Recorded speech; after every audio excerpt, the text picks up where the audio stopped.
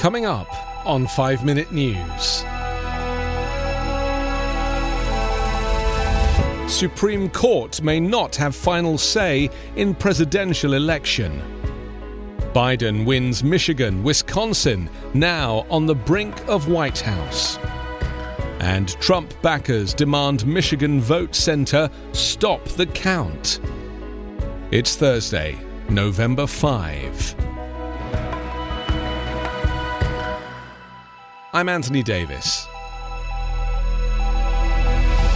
While President Donald Trump wants the US Supreme Court to weigh in on a presidential race that is still too close to call, it may not be the final arbiter in this election, legal experts say. They said it was doubtful that courts would entertain a bid by Trump to stop the counting of ballots that were received before or on Election Day, or that any dispute a court might handle would change the trajectory of the race in closely fought states such as Michigan and Pennsylvania. With ballots being counted in many states in the early hours of Wednesday morning, Trump made an appearance at the White House and falsely declared victory against Democratic challenger Joe Biden. Trump railed against voting by mail during the election campaign, saying, without providing evidence, that it led to fraud, which is rare in US elections. Sticking to that theme, Trump said, "This is a major fraud on our nation. We want the law to be used in a proper manner. So we'll be going to the US Supreme Court. We want all voting to stop." Trump did not provide any evidence to back up his claim of fraud or detail what litigation he would pursue at the Supreme Court.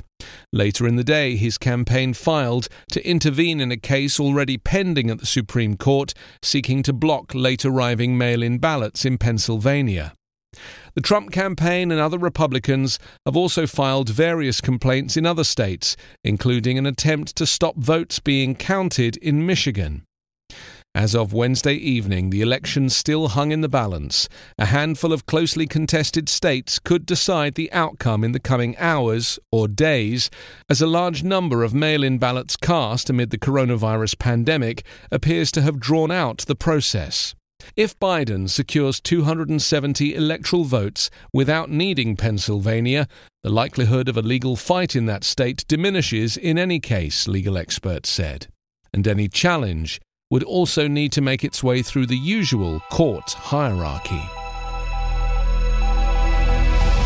Joe Biden won the battleground prizes of Michigan and Wisconsin on Wednesday, reclaiming a key part of the blue wall that slipped away from Democrats 4 years ago and dramatically narrowing Donald Trump's pathway to re-election. A full day after Election Day, neither candidate had cleared the 270 Electoral College votes needed to win the White House.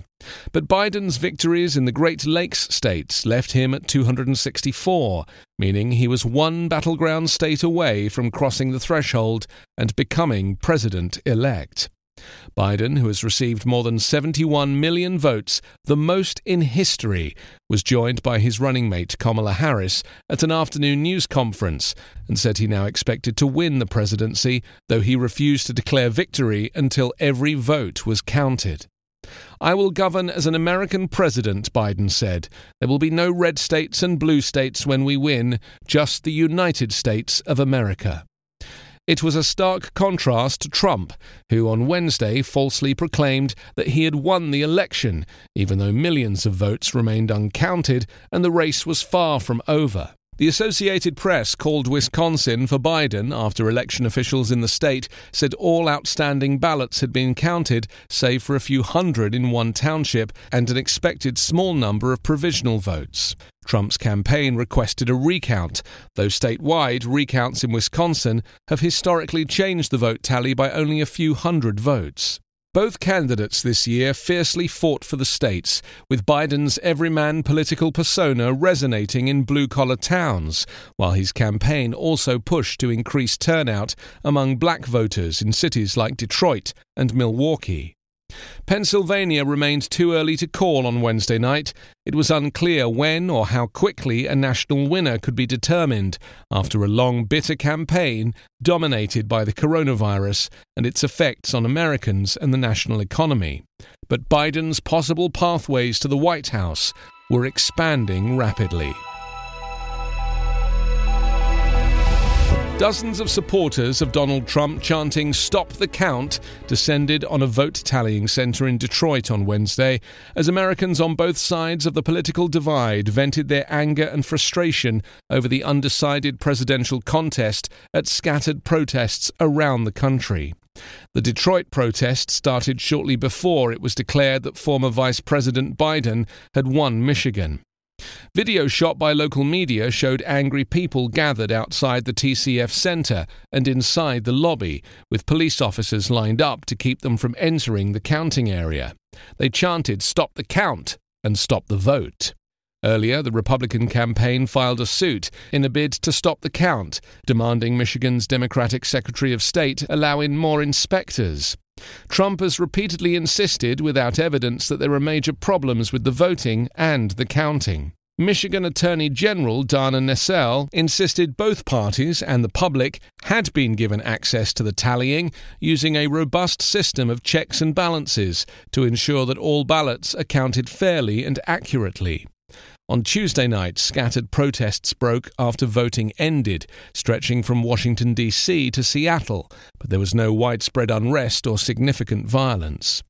The prolonged task of counting this year's deluge of mail-in votes raised fears that the lack of clarity in the presidential race could spark conflict. With Biden already winning the popular vote by more than 3.5 million votes, other anti-Trump demonstrations were set for Wednesday evening, with protesters gathering in Houston, Minneapolis, and other cities.